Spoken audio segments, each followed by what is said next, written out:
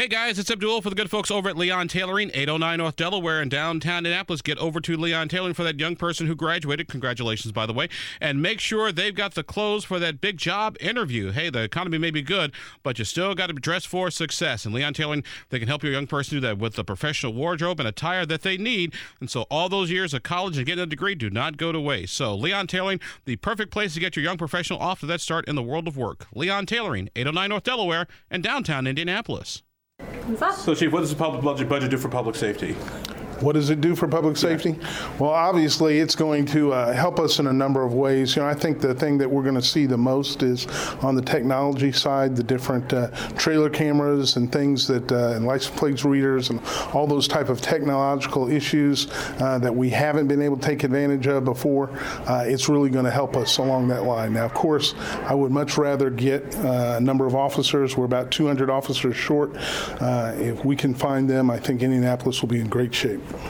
Can you speak to the need a little bit about raising the minimum salary up to that $61,000 mark and that one-time bonus we're seeing, and how we are going to bring in new officers directly to Indianapolis? Well, I mean, that's huge. Anywhere that you can start on a department, you're making $61,000 right off the bat. That's not including overtime, and that $10,000 signing bonus is going to be big. So the hope is that it's going to encourage officers, new officers, but also those lateral officers to come over.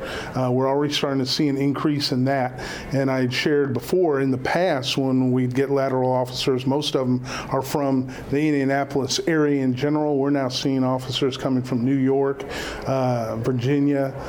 There's some from Georgia. So I think they're seeing that. They're realizing that Indianapolis is a great place to have a law enforcement career, and I hope to see that trend continue. Do you think this budget is the answer to some of the recruiting troubles?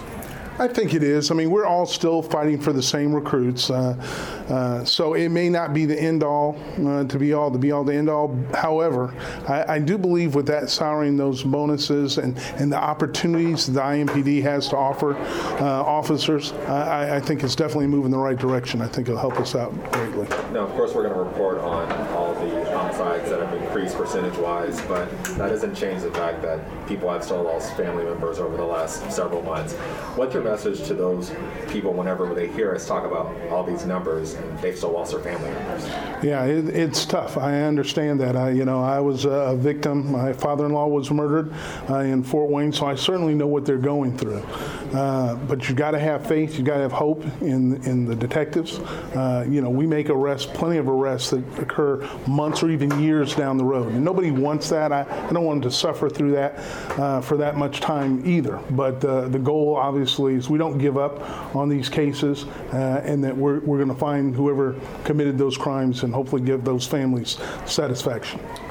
Chief, with the MCAT and the expansion of the all-clinician-led team, then will MCAT be expanding as well, or is that a separate team? Will there still be officers going out? MCAT's a separate team, but really excited about the possibility of getting these other clinicians out there. The two things I think that we're looking for is a 24-hour coverage, and then to have more than one team that can go out and handle different things. So you've got a number of issues with mental health. Some more violent than others. But for those that aren't violent, then that other team that will be coming along, that'll be a big help. And then MCAT has had great success with getting people the help they need without having to make an arrest.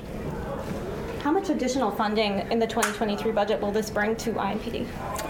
I'm not sure of that exact number. I know it's substantial, but we do our best to use that money wisely, and I think the citizens of Indianapolis are going to see movements in the right direction. So.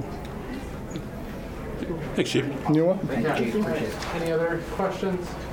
Is Prosecutor Mears here? Oh. This podcast was produced and edited by Chris Spangle and Leaders and Legends, LLC. If you're interested in starting a podcast or taking yours to the next level, please contact us at leadersandlegends.net.